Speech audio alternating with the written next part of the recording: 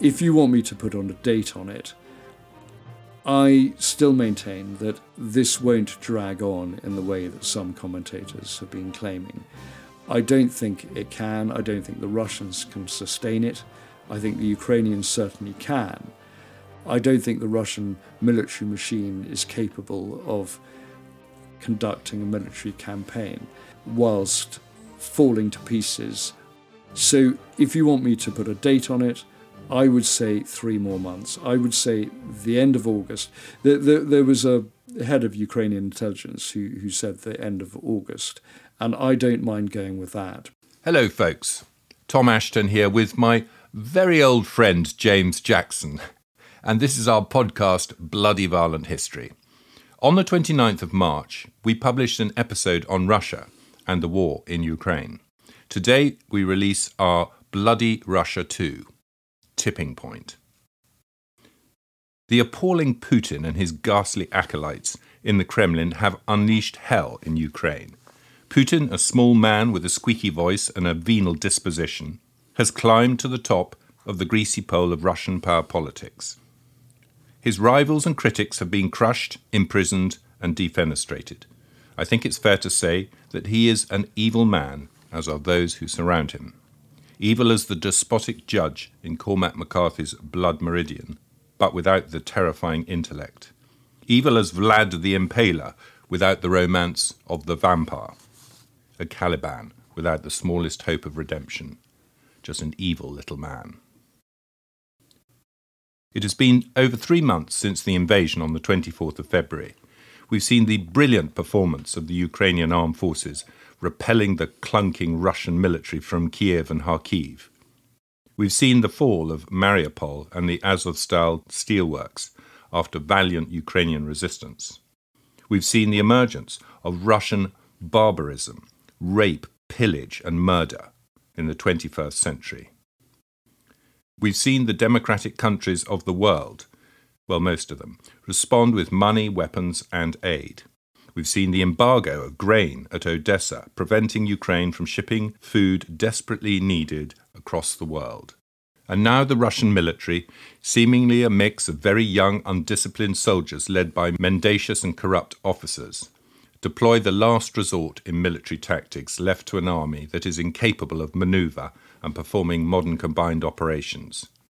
They have resorted to rubblizing the towns of eastern Ukraine, blasting the citizenry to death, and then creeping forward to claim a cowardly localized victory. Jamie, 3 months in, how have things evolved, and are we really at some kind of tipping point? Well, the fact that you even mention localized victory says it all. All the great strategic objectives that Russia was aiming for 3 months ago when they went in, they have failed to achieve. The fact that Mariupol is their only significant gain since then is an example of how they failed. They have been pushed back from Kyiv, they've been pushed back from Kharkiv. They're never going to take Odessa.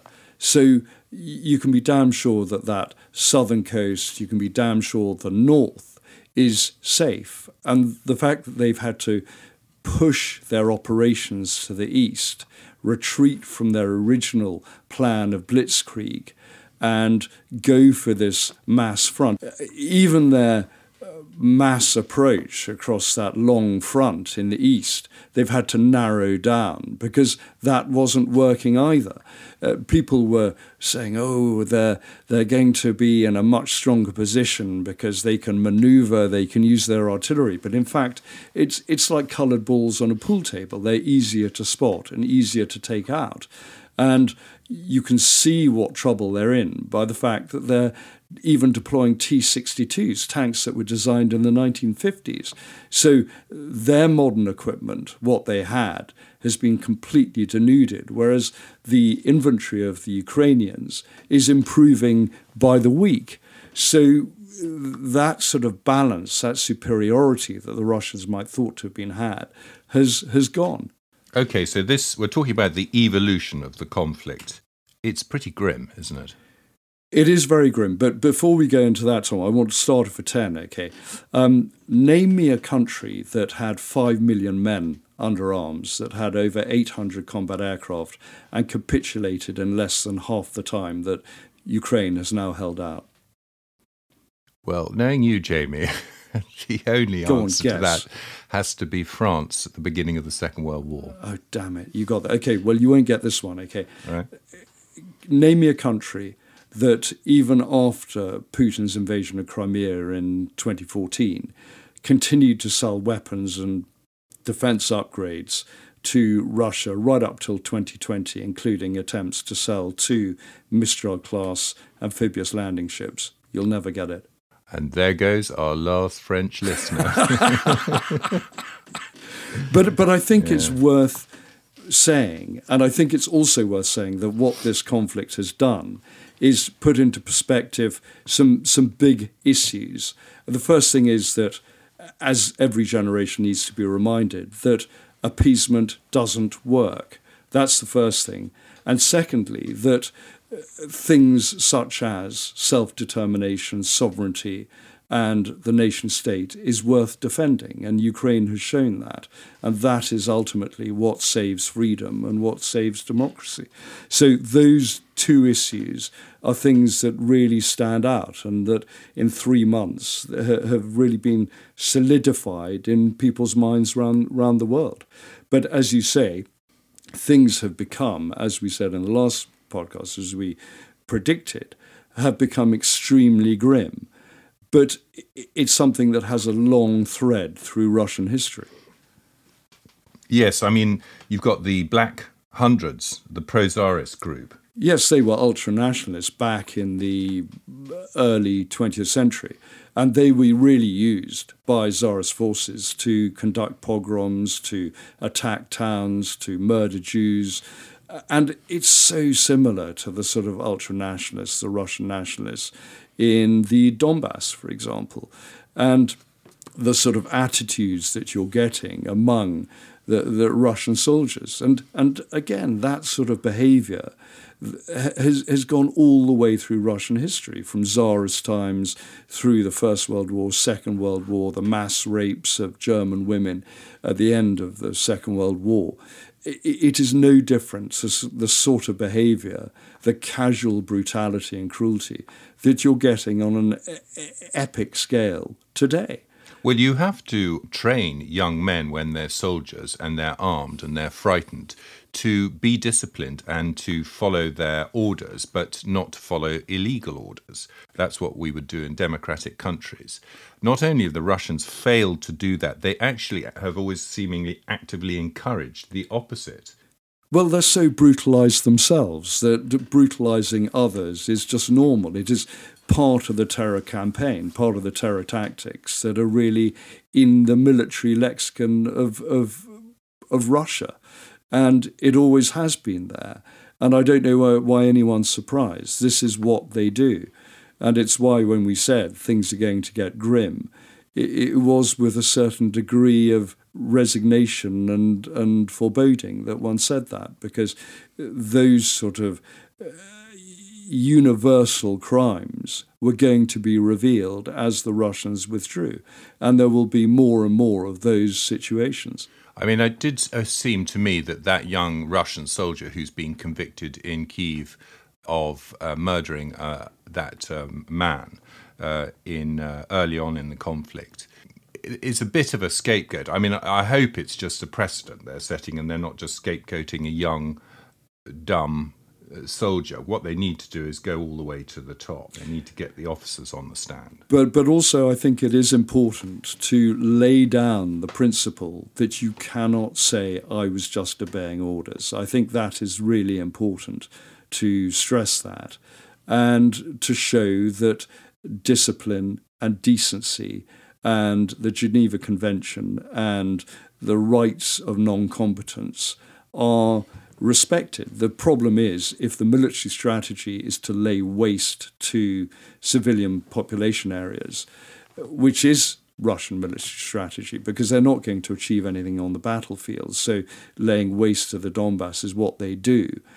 And then they can say, we have achieved victory because we're standing on smoking ruins, whether it's Mariupol or anywhere, Severodonetsk, for example.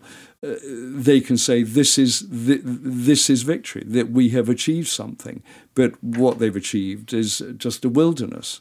But at least they can say they control it.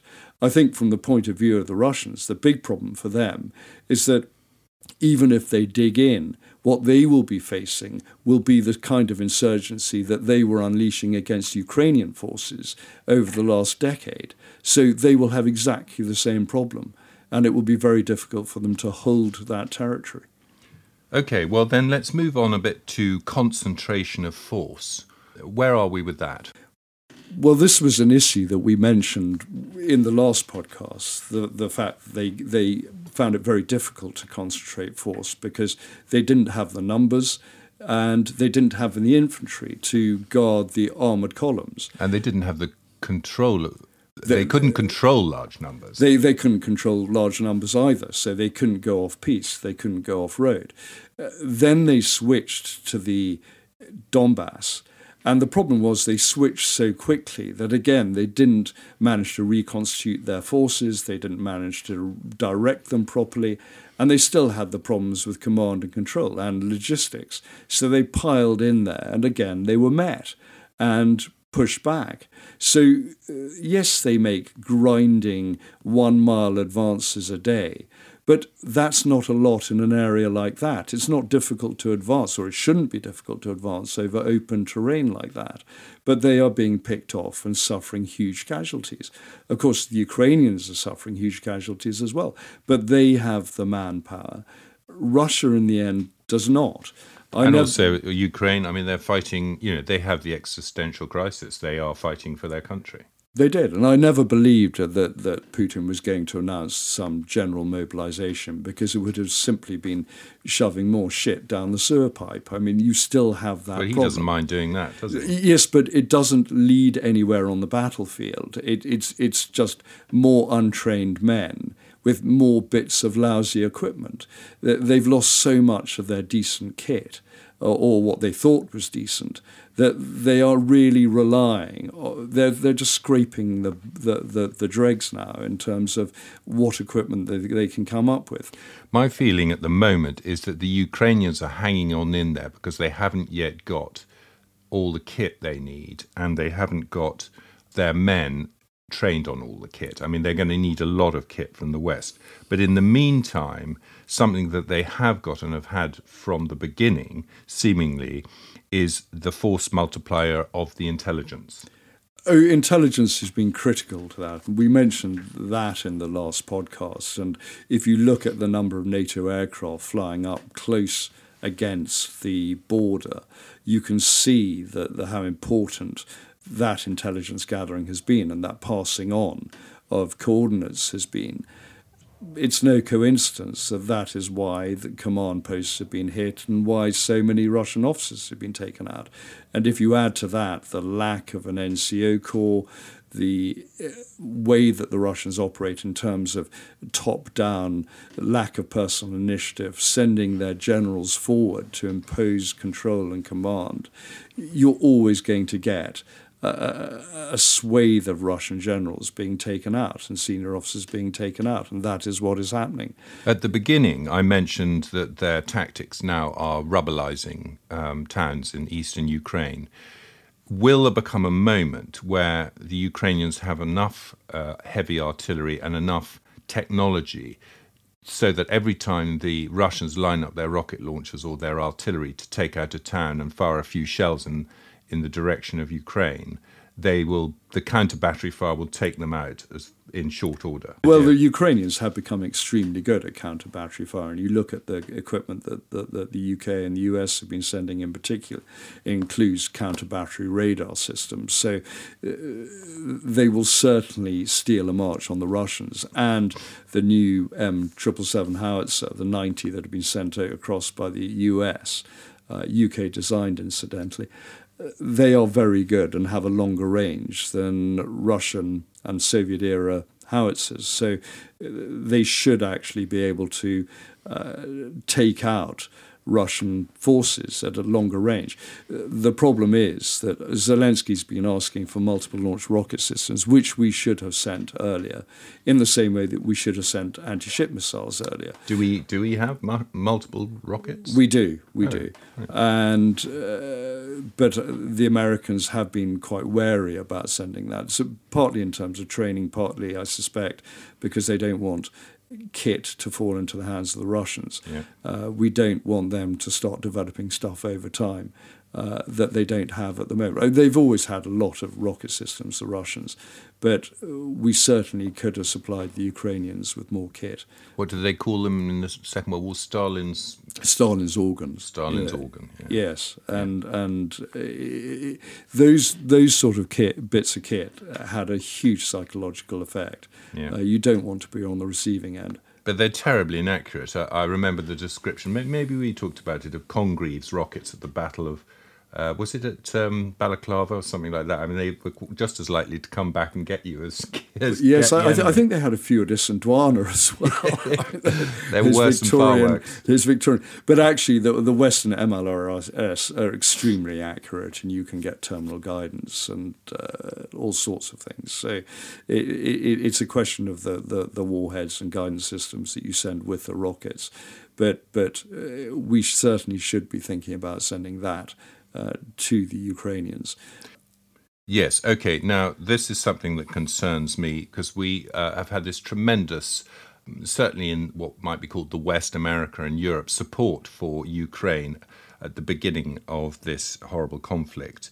But my concern is backsliding, and whether or not certainly some countries in Europe, and not the northern states, the Baltic states or Britain, but some of the other countries are going to start backsliding and saying that Ukraine should accept some sort of loss of territory and should come up with a peace. I think we've got to be very careful that appeasement does not creep in. It's very easy in these situations to make compromises on behalf of the Ukrainians, and it should be the Ukrainians who decide. It's their territory under threat.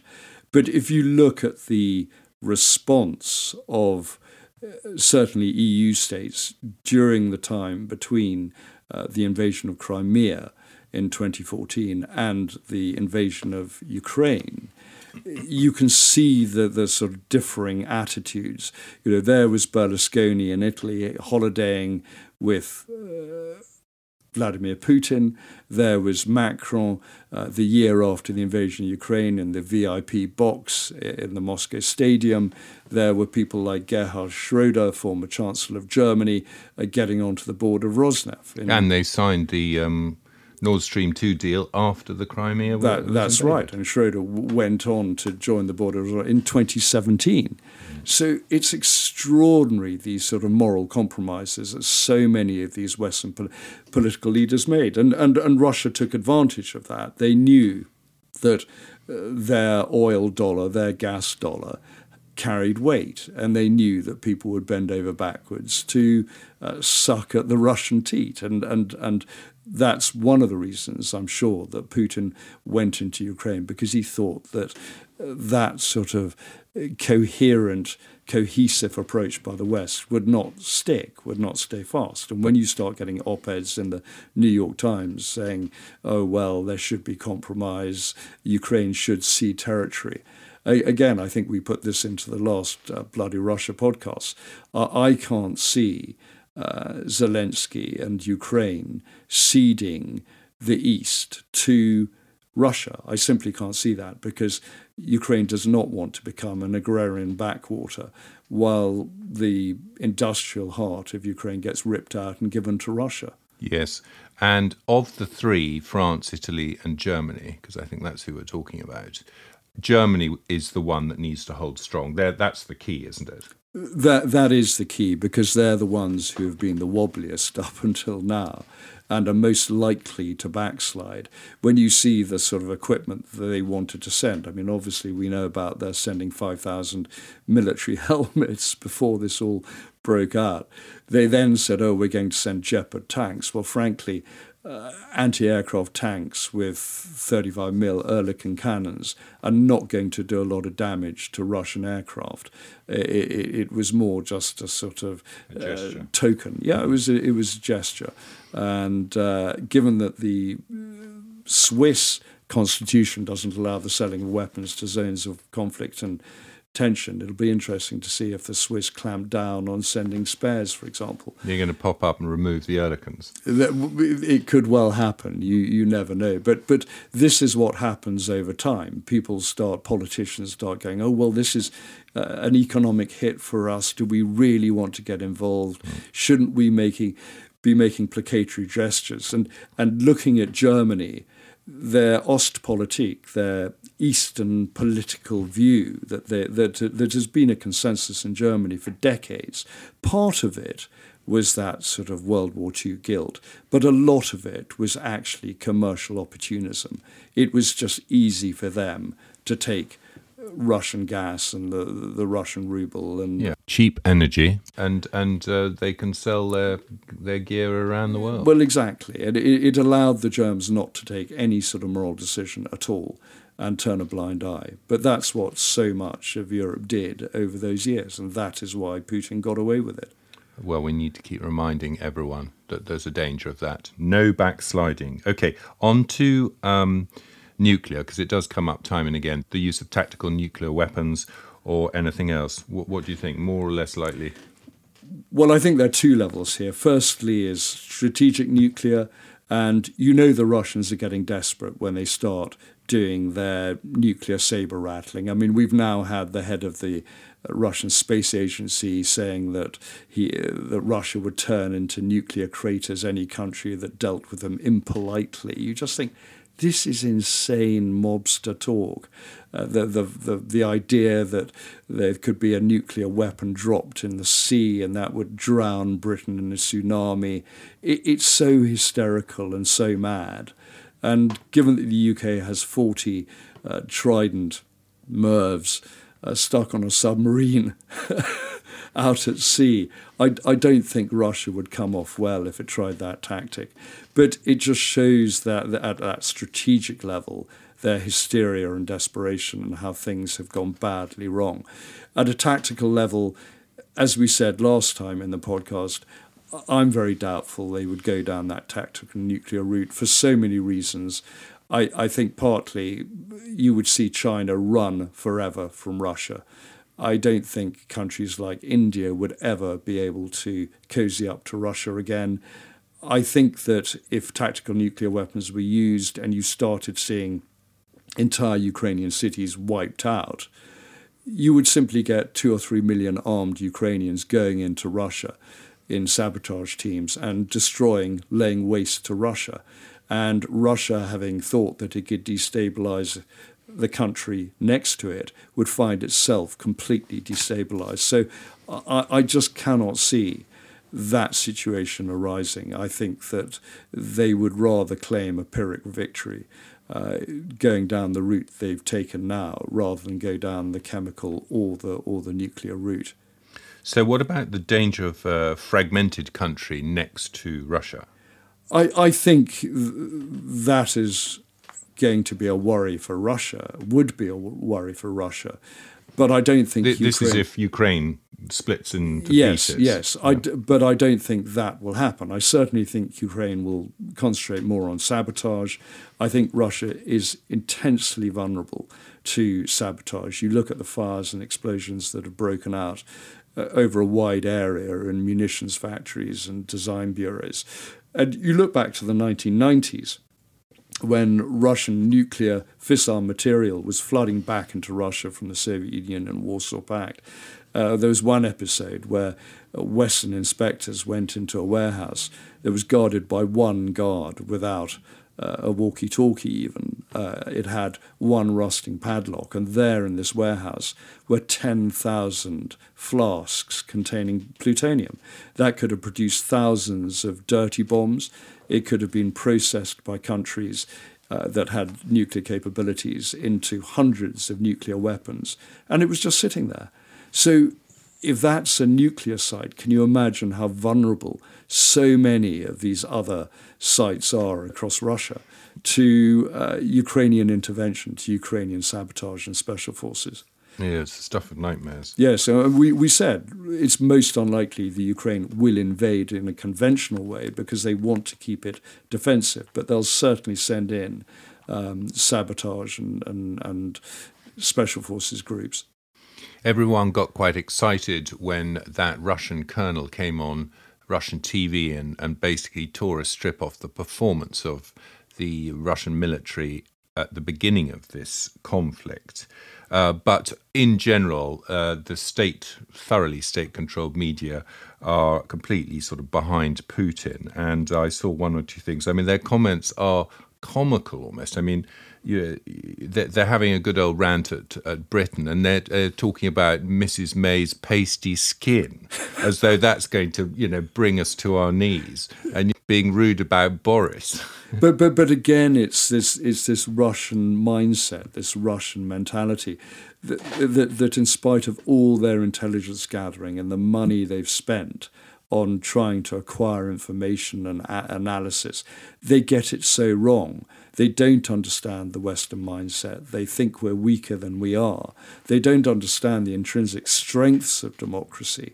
And they don't understand that when push comes to shove, when there is a conflict and when there is an existential threat, we will actually step up.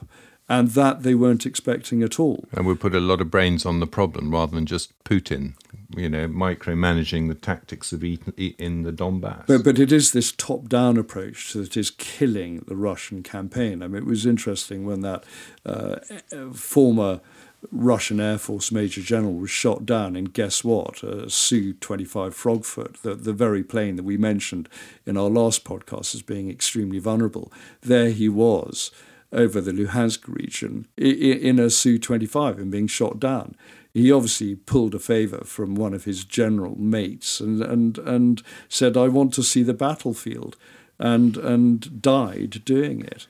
And this is the craziness of the situation. I thought you said the ejector seats were good. Did somebody sort of cut through the cord? Well, given that this was a 1970s era aircraft, I should think that nothing was working. Oh dear. Yeah. Or he was hit by a fragment in the cockpit. I mean, any of the systems could have gone.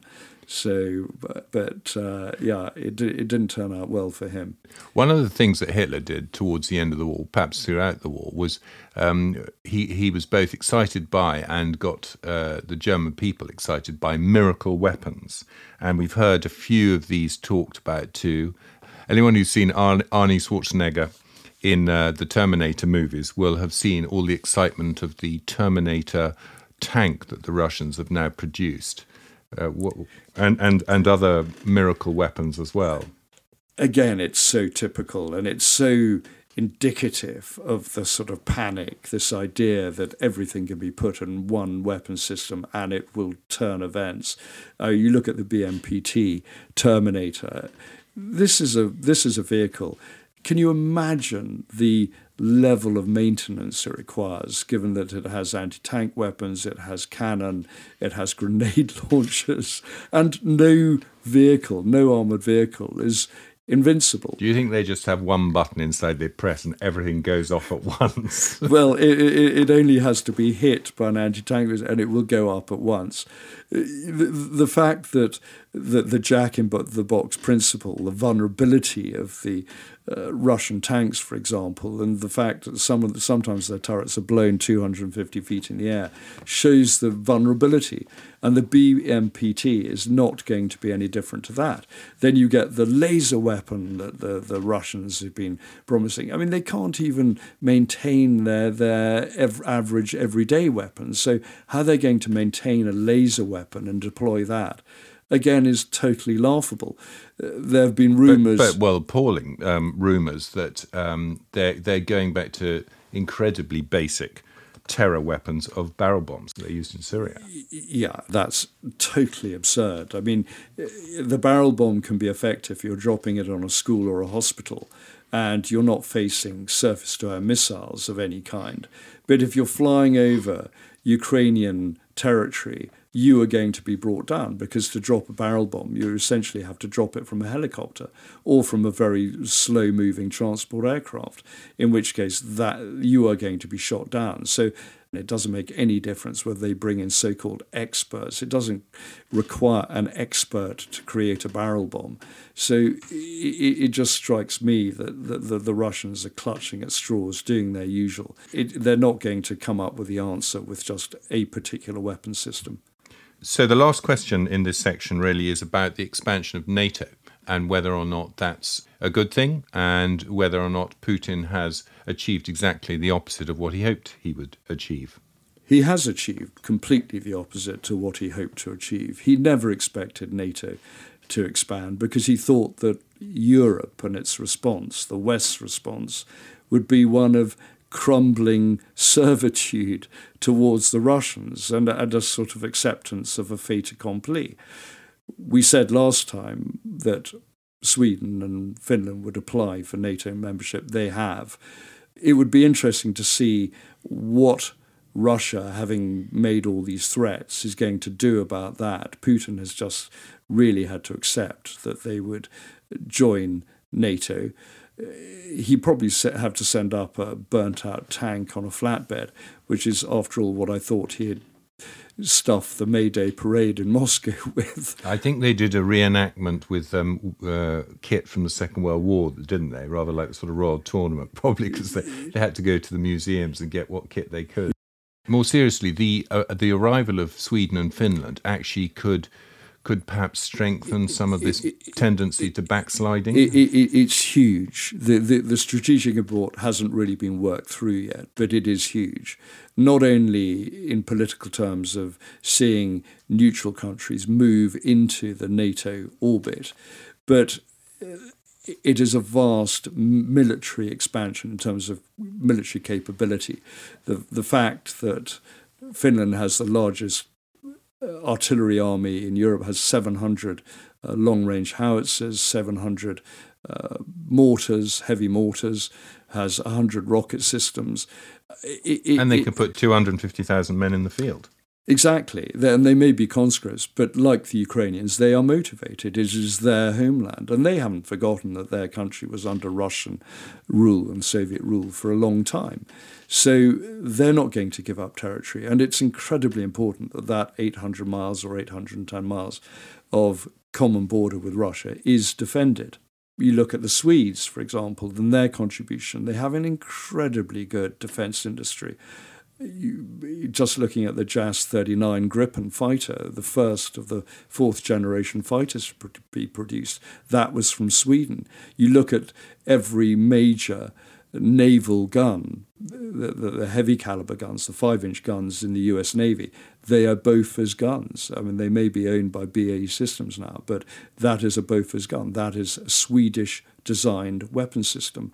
So they've got a very good defence industrial base, very good armed forces. It hauls the Russians into the Baltic. It guards that frontier for the first time and integrates the air defence systems of that region. And Russian memories won't be so short that they won't have forgotten what happened when the entire Soviet army piled into Finland at the beginning of the Second World War, and the Finns gave them a bloody nose. Well, they were eventually they did have to sign a treaty with Russia, but now the Finns have got the backing of NATO. That would be a very different thing. Well, I think the Russian memory of the Winter War is so short. That's why they then went and got malleted in Ukraine. So they don't always learn. Well, it's our job to remind them. It certainly is. All right, Jamie. So let's have a little chat about where things stand now.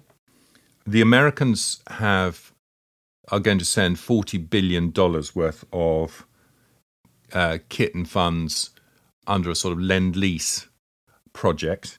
This would indicate that they feel there is a long conflict ahead and that they are committed to it. What do you think? I think some people have said this shows it's going to be a long, drawn-out conflict of attrition. I don't quite buy that. I think it's really more an indication of commitment, of a level of commitment, saying we're not going to step back from this. And it's a signal to the Russians of the kind of thing they're up against. We said at the beginning that the Russians were losing their best kit, had lost their best kit, whereas the Ukrainians were just beginning to get their best kit. And I certainly think that the nature of the campaign now, with long-range howitzers, for example, shows that the pushback is beginning. I think it will be harder for the Ukrainians to, as we said in the last podcast, that it's harder for the Ukrainians to mount large-scale offensives. They'll certainly do it locally, whether it's around Kherson or Izium. What do you mean, ever, or just until they're up to speed? I certainly think till they're up to speed. I think that it would be easier for the Ukrainians to deal with picking off the Russians at long range, sending in insurgencies and small groups. It will be much harder for them to mount conventional combined arms operations against the Russians, because it makes the Ukrainians as vulnerable as the Russians have been. And this has been the problem from the start. Retaking the ground is a much harder prospect, which is actually why grinding them down, making them destroy themselves against the cities, has been such a positive contribution by the Ukrainians, has been such a successful strategy. And the Russians have suffered.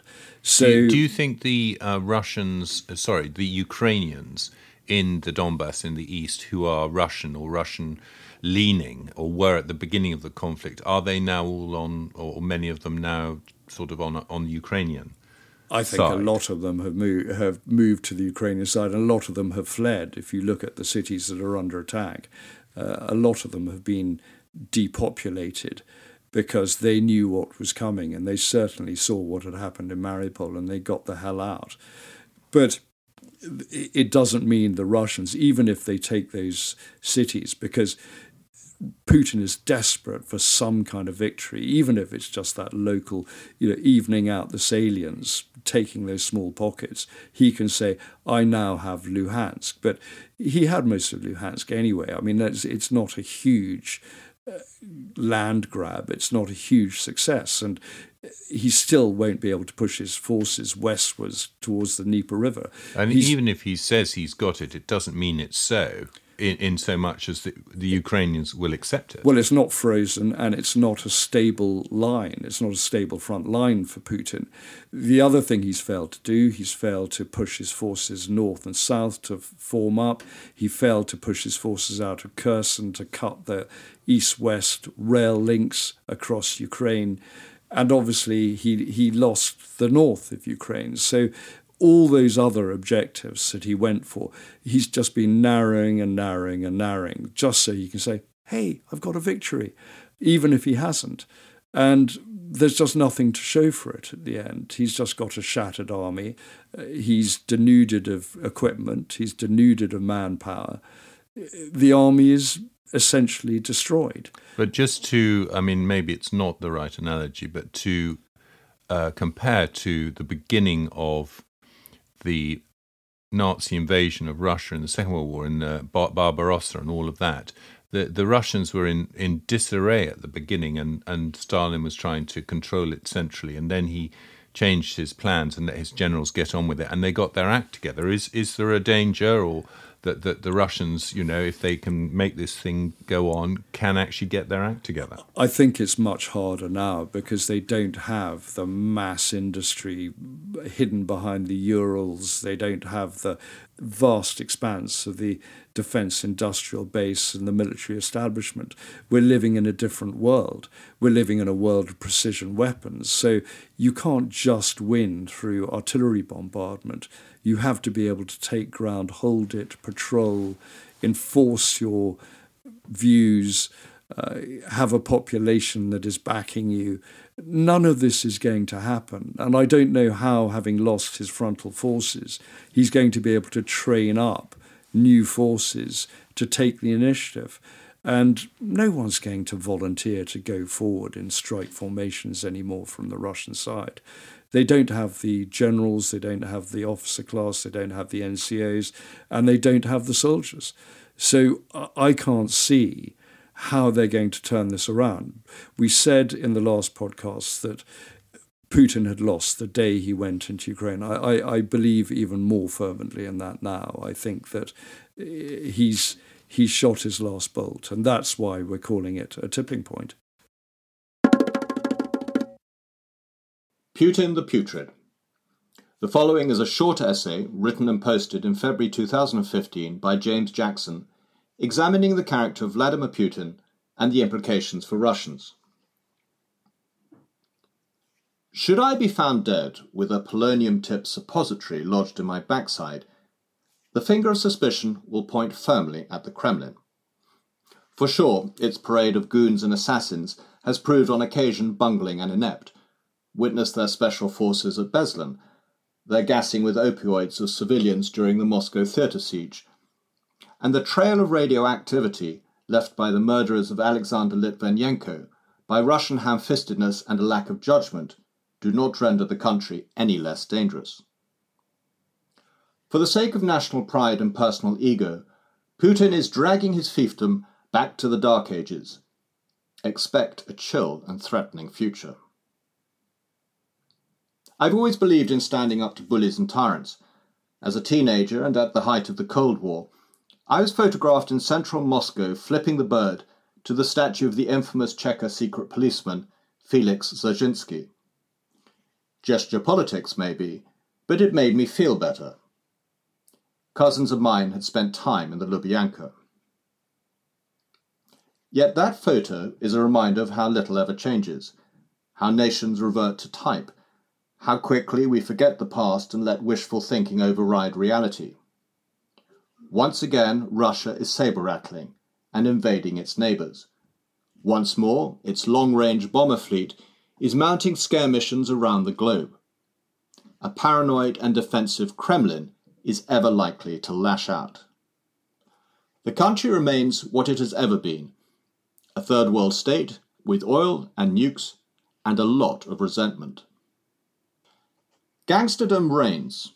To do business there, you must climb into bed either with the politicians or the mafia, and relying on protection won't prevent you from being screwed or feeling violated.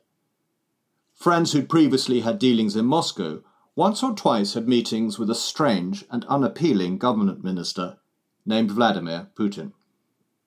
Everyone sniggered that he had a voice like a woman. Perhaps they're not so ready with the laughter now. And incidentally, the charming right-hand man my friends employed ended up with several hollow-point rounds in his head. Sad how things turn out.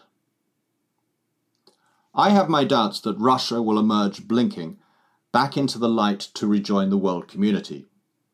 A cave can be a comforting place for the controlling. The West never liked us anyway, Putin will tell his people. You're better off here with me. Russians like to be whipped and tyrannized by their masters. It's in their folklore and DNA, and Putin does just that. So the ruble drops, investment fades, foreign reserves run dry. So domestic inflation rises, and the stores run out of goods. It's a scenario that plays into the hands of the Russian leader, a self-fulfilling prophecy that the world is against Russia and a strong hand will save the day. Each year, Stalin takes another step towards rehabilitation. Here we go again. Unless it's caviar or gas, one should never buy a Russian product. Be honest, a Russian automobile or refrigerator is hardly a must-have. It's no coincidence that Russian fighter aircraft have among the best ejector seats in the world, Zvezda, chiefly because the jet engines are so shoddy and liable to fail. Russia is feudal and rusting. It doesn't matter how many times it crawls up from the corrupt and inefficient pit it has dug. Putin understands the Russian psyche and knows how to exploit it. He recognizes that the average citizen is essentially a tractor mated with a potato, and order and stability are the key prerequisites. Forget the niceties. Few Russians care if the odd journalist is shot or if a lawyer gets beaten to death in jail. Life can be nasty, brutish, and short. It certainly is in Russia. Check the life expectancy statistics. There's a grim fatalism in the Russian character and a certain inevitability to where the nation is heading. Where once Ivan the Terrible sent out his mounted enforcers with human skulls dangling from their saddles, Vladimir Putin sends out his hitmen to do his bidding. The man has issues. Bare-chested and riding a horse, wrestling a bear, the martial arts poses, the chaperoning of migrating geese from a microlight. No one is convinced he's normal. It's a question of time before he is toppled or he tops himself, and it would spare us a great deal of angst and the rest of the world a headache. I fear our relief might yet be short-lived. So that was 7 years ago, Jamie. Have you changed your mind about Putin? No. I still think that Russia is heading for the Dark Ages, and I think Putin is heading for disaster. Whenever a tyrant ends up with more hands-on control of what is happening at the front, you know things are going bad. You know things are not going to get better. He's not going to pull a rabbit out of the hat, strategically or tactically. And he ain't the greatest military brain like Adolf Hitler. The fact that he sent his men in, his armies in, half-trained, misdirected right at the start, means he's not suddenly going to get some incredible strategic vision and improve the lot of his soldiers or improve the outcome for his army. That bus has gone. That train has left the station. One of the things that was supposedly very worked against the Soviets when they invaded Afghanistan and Russian soldiers, young soldiers, were coming back injured or killed, was these groups of mothers who started to get together and complain to the authorities about what was going on. This could happen again, and I mean, it should happen again because they lost a lot more people in a shorter period. And these young soldiers had no clue what they were doing. One minute they were on exercise with a few months training as a conscript, and the next thing they were thrown into a conflict. And you always get this officer class that don't give a damn about their men. This is the most extraordinary thing about the Russian system. You look back to the revolution in 1917 and the 1.5 million men that were killed on the Western Front, the Russian Western Front, but obviously Europe's Eastern Front. And the wounded men coming back then. It was really the army, the Soviets and the revolutionaries within the army that started that whole process with Military Order Number 1 and their desire for change, their desire for respect. And this has run all the way through Soviet times right to today. This inability to understand, this inability to command and win the respect of the soldiers in the army. So Putin is not in a good position. Well, the scapegoating has begun, whether it's among the generals or among his political staff. And at some stage, people are going to start pointing the pistol and the finger at him because he is the person who ultimately has to take responsibility for this complete disaster. And it is a complete disaster. He can't claim a victory. The fact that he's just grasping around, clutching at straws, clutching for the tiniest victory to say, we have denazified Ukraine or we have managed to demilitarize them.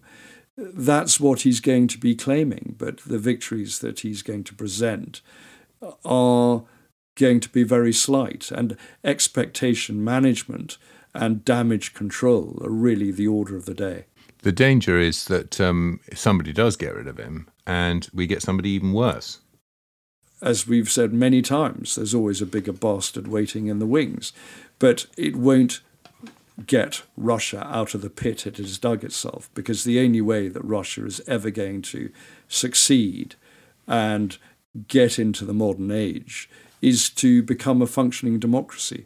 It never seems to appear to or present itself to the Russian mindset that being decent, being nice, reaching out, being entrepreneurial, being enterprising. And rules-based A rules-based laws, system. judges, courts. That is the way to succeed. That you have this vast country across 11 time zones with an economy the size of Texas. It is an abject failure, and it is never going to sort that out. In fact, it can only get worse given its dependency on oil and gas. It can only get worse until it reforms, until it has a leadership that realizes it's better to emerge blinking into freedom and the light. We have to hope that it does that rather than blow up into a million pieces and bring us all down at the same time. That's true. But I think that there is a strong enough spine, at least, to have some sort of autocracy. But autocracy is not going to make them thrive as a nation. Right, let's move on, Jamie, to the battlefield. And you feel that this war cannot be frozen. And by that, we mean that basically there's a stalemate situation with both sides sitting in their trenches, looking at no man's land, and nothing decided, such as they have in North and South Korea. On land, first of all, before we deal with air and sea, the Russians are using a scorched earth approach. Is this going to work for them?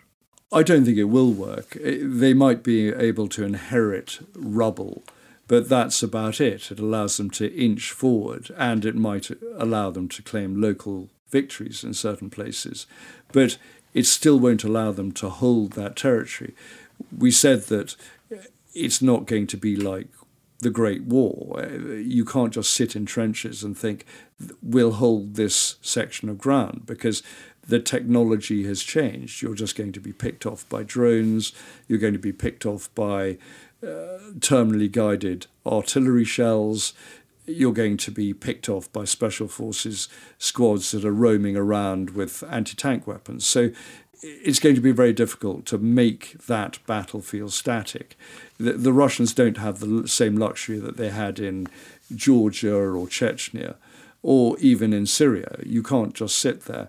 Well, where they're dealing with people with much less kit. With much less kit, exactly. And with smaller armed forces. And actually not as well trained as the Ukrainians have been in the last few years. Well, exactly. And the Ukrainians are using Western-style tactics, and I think that has taken the Russians by surprise. And it has shown the superiority, not just in terms of motivation, but also in terms of tactics, that the Russians haven't been able to use individual initiative. I mean, the fact that they made so many attempts to cross one section of river with pontoon bridge and were taken out every single time, that is so Russian.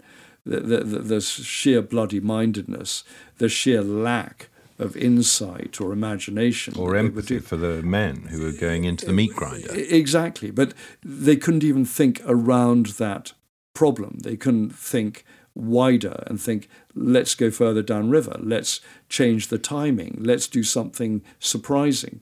So they haven't been able to do that, and the Ukrainians have. So that has given the Ukrainians advantage. I think that there's certainly going to be more attrition, and we've talked about the Ukrainian suffering, and they will take heavy casualties. Yes, so both sides are going to suffer enormous pain. It's who can ultimately bear it. Yes, and I suspect it will be the Ukrainians. And I don't think you're going to be able to get these massive Russian pincer movements that the Russians were hoping for at the start. They've already had to cut back on their aims. So that is not going to happen. Is it possible the Russians could run out of equipment? Oh, they are running out of equipment. We mentioned the T-62 tank. I mean, this is a tank designed in the 1950s. So, and the logistics chain for that is going to be a nightmare because it uses a different caliber gun to modern Russian tanks. So wherever you go, you are getting real problems. And even if they take stuff out of deep storage, how are they going to get the components? How are they going to get the spare parts? Well, I suppose if it's just artillery pieces and shells, they can do that all day long, can't they? Yes, but again, they have to keep on churning out the artillery shells, and their stockpiles of every kind of munition will be getting very low by now. So it's going to be very difficult to sustain it. It always makes me laugh that the Western press go, the Russians have unleashed a cruise missile blitz across Ukraine, and then you discover it's 20 cruise missiles. Well, I'm sorry, that's not a blitz. 500 cruise missiles is a blitz. And it just shows the paucity of precision weapons now in the Russian arsenal. And yes, they're using strategic weapons, long-range weapons like cruise missiles, but again, it shows the lack of success on other fronts, that they're just randomly taking out infrastructure and strategic points, but they're not actually achieving very much. Could Putin solve the problem by having a general mobilization, basically putting the entire country behind this effort? We mentioned that earlier, and I've always thought no, because it would be more rubbish in. So that again won't achieve anything.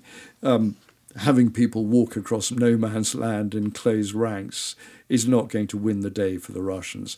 You've still got to train men. You've got to get them au fait with military tactics, communications, how to cooperate with other arms, with artillery, with armoured vehicles, with other infantry units. And I can't see any sign of that at all.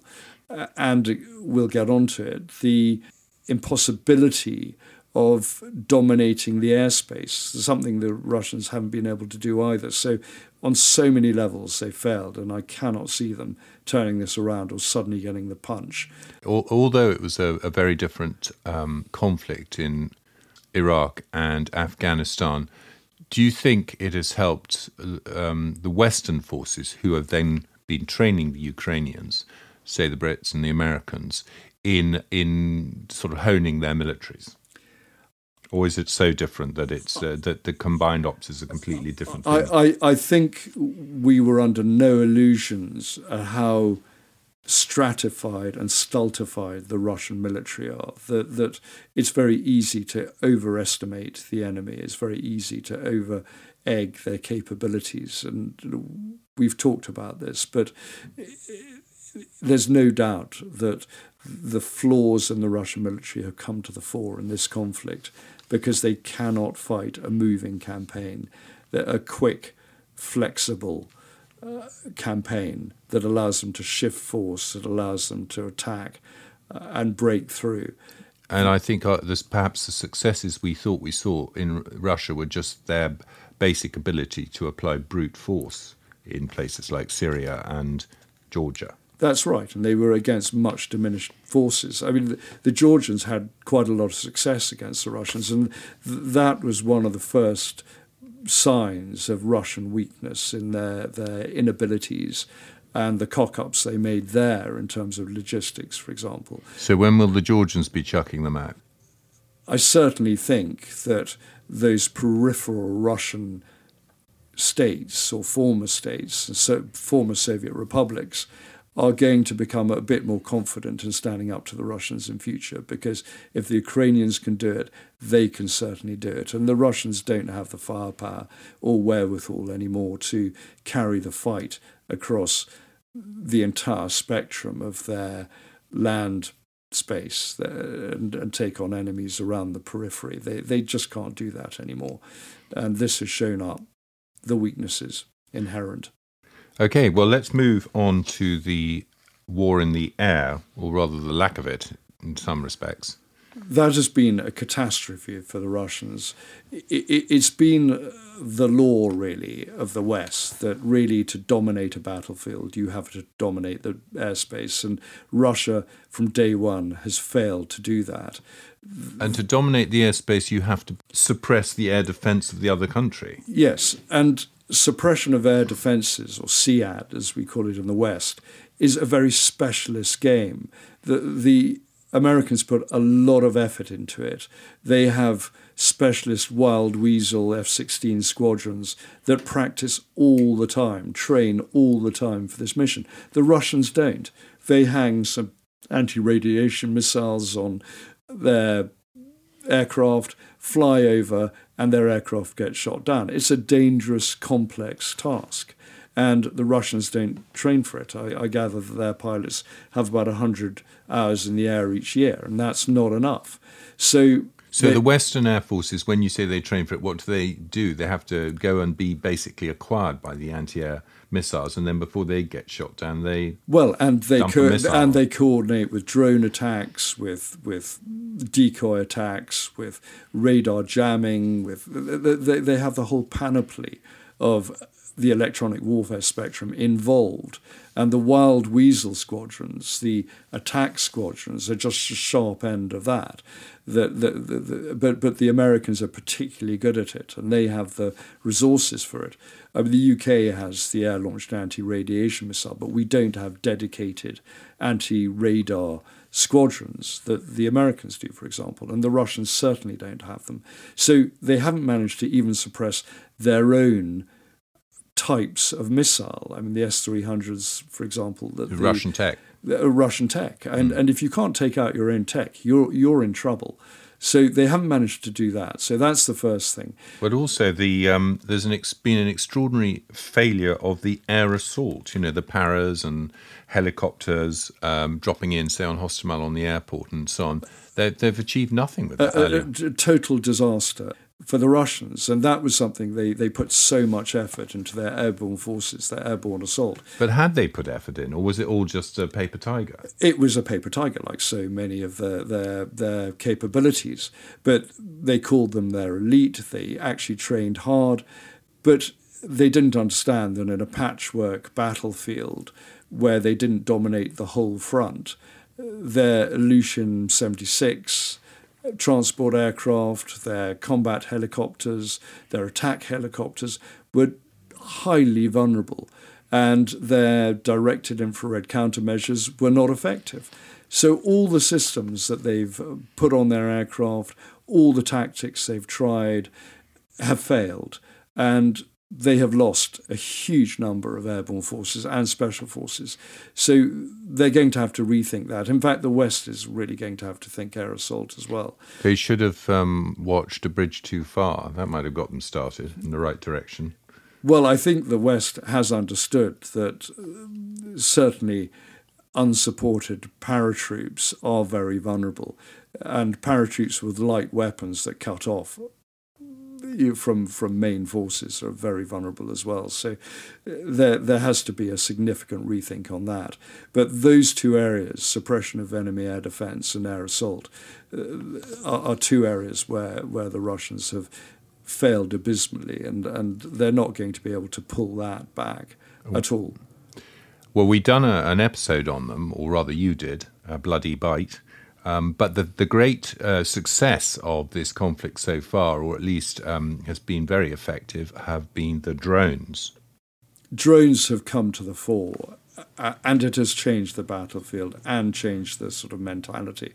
And it shows that cheap systems, not the major high-tech end of the system like the Reaper drones in the West or Protector drones in the UK, that in this situation they are not the answer. What has been the answer, not just the TV2 Bayraktar drones from Turkey, which in themselves are pretty cheap, but the really cheap commercially available drones that the Ukrainians have brilliantly adapted, cargo drones that can drop warheads, just basic domestic drones that have managed to film so much footage and spy out targets among the Russian formations. So that has been a huge change, both in terms of the reconnaissance and in terms of the attack capability.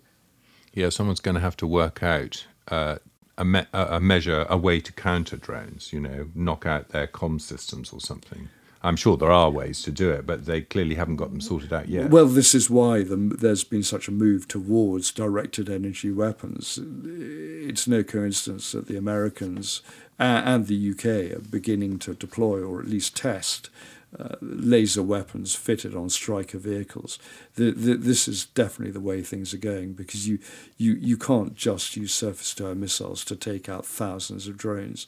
directed energy weapons are definitely the way to go. And that's to fry their electronics, is it? Yes, it is. It is, and that will bring them down. And they have been tested, and you're going to start getting the rapid deployment of those systems. Whether the Russians manage to deploy their system is another thing entirely, and I suspect they won't be able to do that successfully at all. All right, and the last part is obviously what's been going on in the sea, and particularly we're hearing a lot at the moment about Odessa and grain stuck in Odessa and how Russian fleet has been behaving. I think that it's a reminder. We talked about appeasement and that it's a reminder that appeasement doesn't work. I think that the other great lesson that we should take from this entire conflict is that we need to act earlier. We need to see what is coming and respond rather than waiting for a crisis and then trying to send the weapon systems that are needed. It is quite scandalous that Ukraine does not have, apart from its Neptune domestically produced anti-ship missiles, it's scandalous that we did not send them Harpoon anti-ship missiles, which have been around for decades. They're pretty old hat now, but they could have effectively kept the Black Sea Fleet at bay. It could have kept the grain silos of Odessa open, and it could have scared the Russians into keeping their navy back at Sebastopol. I think at some stage the Ukrainians will probably mount a fast attack craft assaults against the Black Sea Fleet. They're very good at guerrilla fighting, and I suspect they'll take to the sea. Are we going to send them Harpoon? I hope that the West does.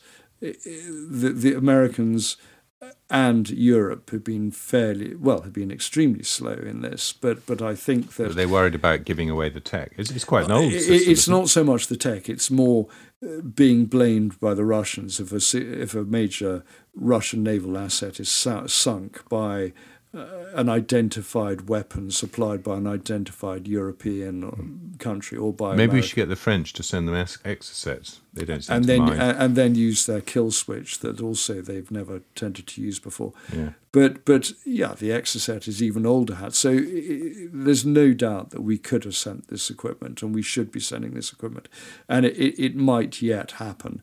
But at the moment, the UK sent Brimstone that can be used against armoured vehicles and against surface vessels, but they've got small warheads.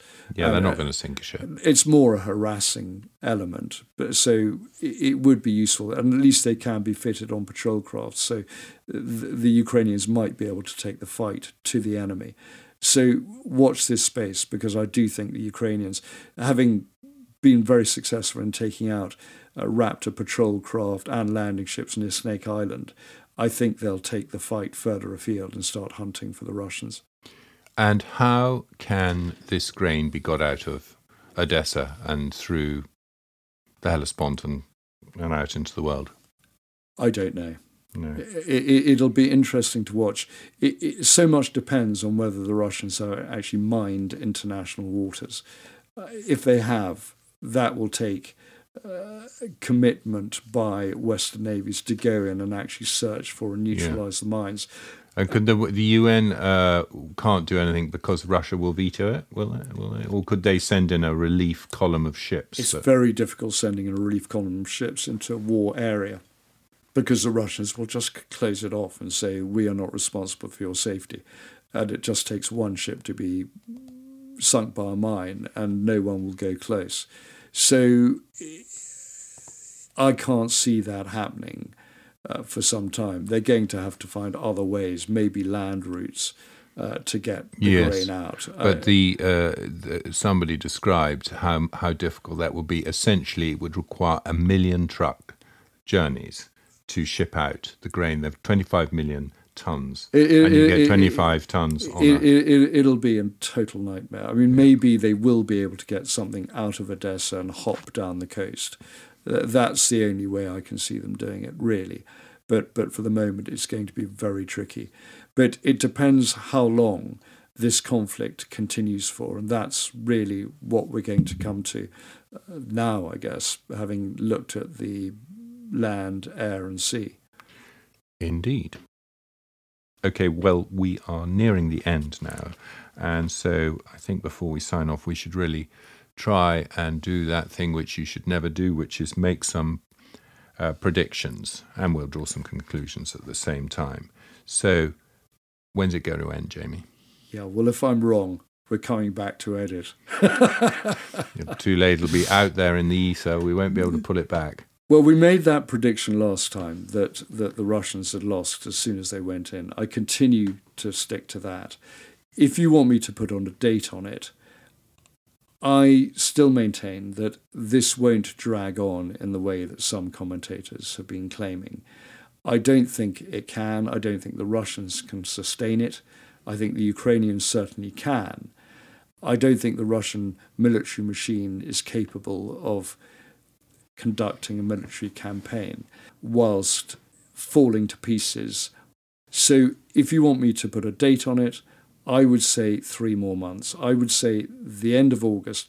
There was a head of Ukrainian intelligence who said the end of August, and I don't mind going with that, because I think that if you look at the losses the Russians have suffered after 3 months so far, another 3 months, they will be so scraping the barrel. They will be so out of military kit and ordnance. Not only will they not be able to mount an offensive, I don't think they will be able to main the defensive either. So at some stage, they will have to go back to that golden bridge that we spoke about, the Sun Tzu golden bridge of claiming that they've got some sort of victory and climb down that ladder, climb down from where they are and say, we have achieved what we have set out to achieve. Of course, they won't have done that, but they will claim it. And we know enough about Russians and Russia and the people who lead them to know that they would tell you night was day. So they will claim that their woeful failure is some kind of victory, because by that stage, not only will they have lost militarily, but they will have lost economically and politically. And the Ukrainians will be upping the ante all the time with more weapon systems from the West and greater numbers in their military and continued great motivation. Exactly. So long live Ukraine. I still maintain that they are on the winning trajectory and Russia is not. I thought this was meant to be an independent podcast, Jamie. It's very difficult to be independent. Yeah, I agree. It's not. Not when it comes to this particular subject. Well, that is the most extraordinary thing about this campaign, this war. It is so black and white. It is about good versus evil. And yes, Ukraine has many faults and flaws within its system. People I know who have dealt with them a lot always talk about that sort of mobster undercurrent. And yes, there is that. But in terms of this war, in terms of their heroism, their courage, their principle, you cannot accuse them of anything. You have to give them the plaudits and applaud them. Absolutely, and they've, even before this happened, there were steps going. I mean, Zelensky was even though he wasn't that popular before the war, but he was definitely a democratic improvement on some of his predecessors. You know, they're moving in a direction which is West-leaning, rules-based democracy. And look what democracy has achieved. It has given them a soul. It has given them backbone. And it has given them something to fight for. Yeah. Right. Well, then it's only left for me to say, Jamie, where do you like to take the postscript? Where would I like to take the postscript? I think with the postscript, it'd be worth looking at the intelligence game. We did that podcast on secret intelligence, and it's worth going back to that, to that subject, because whether it's a hot war, a cold war, or a proxy war, there is always huge scope to gather intelligence on the enemy, both signals intelligence, electronics intelligence, and physical intelligence, getting your hands on military kit. And you go back to 1974 and the Glomar Explorer, that Howard Hughes ship that went out into the Pacific on behalf of the CIA, and with that grab claw managed to retrieve the front section of the Soviet Delta III class missile submarine, the K-129, and it managed to pull from the bottom I think it was the first 38 feet or something of the bow, and the rest of the submarine with the code books and the missiles fell away back to the deep. But they still managed to pull part of the submarine up, which was a huge intelligence coup. So it shows the sort of ingenuity and the kind of resources that Western intelligence, any intelligence organization puts in to trying to get hold of the secrets of the other side. In 1982, you got another example, a great example, when HMS Conqueror, the UK nuclear fleet submarine, attack submarine, went up underneath an AGI, an Auxiliary General Intelligence ship, also known as a spy trawler. This one operated by the Poles, but obviously arranged by the Soviets and the Warsaw Pact. And HMS Conqueror had pincers on the front, controlled by CCTV inside the hull. And they managed to cut the towed array sonar being dragged by the AGI. But they sawed through it, so it looked as if it had snagged on rock or something like that, rather than have been cut cleanly. And HMS Conqueror towed it back to the UK. It was bundled up and sent to the US for analysis, because it gave the perfect opportunity to look at Soviet sonar and to try and work out why the Soviets had leapt forward in sonar technology. Of course, little did anyone know at the time that a lot of it was because of things like the Walker spy ring in the US. There was leaking secrets, millions of coded communications over to the Soviets. So the Soviets were developing their capabilities. But these are the sort of spy operations that are mounted. And these are the sorts of things that will be going on in Ukraine at the moment. We sent teams in during the Soviet occupation of Afghanistan. We'll be sending teams in now into Ukraine to pick up kit and analyse them and see the microelectronics and how capable they are and everything else. So the game continues. HMS Conqueror, that sounds like a Wallace and Gromit exercise, so no doubt excited a lot of Englishmen coming up with that one. But Jamie, what kit are we getting a look at? What are they actually going to find out? Well, it'll certainly be things such as surface-to-air missiles, their tanks we know about, but there'll be other sorts of kit, their jamming kit, any command posts that have been taken out where the Russians have been pushed back. We'll be sifting through that sort of wreckage. The debriefs and interviews of Russian electronic warfare specialists that have been caught, the debriefing of Russian pilots, the checking certainly of downed Russian attack helicopters like the Ka-52, any other Russian aircraft that have been shot down. The cockpit gives a lot of secrets away, so we'll be looking at that. Excellent, Jamie. Well, thanks very much. Thank you, Tom. So it goes. Thanks for listening. My name is Tom Ashton, and his name is James Jackson. Please subscribe to BVH on your podcast app. It really helps others to hear about us if you leave us a lot of stars and a review. You can also find us on our website, bloodyviolenthistory.com. Suggestions and comments, you can email me at talk@bloodyviolenthistory.com. Thank you and good luck.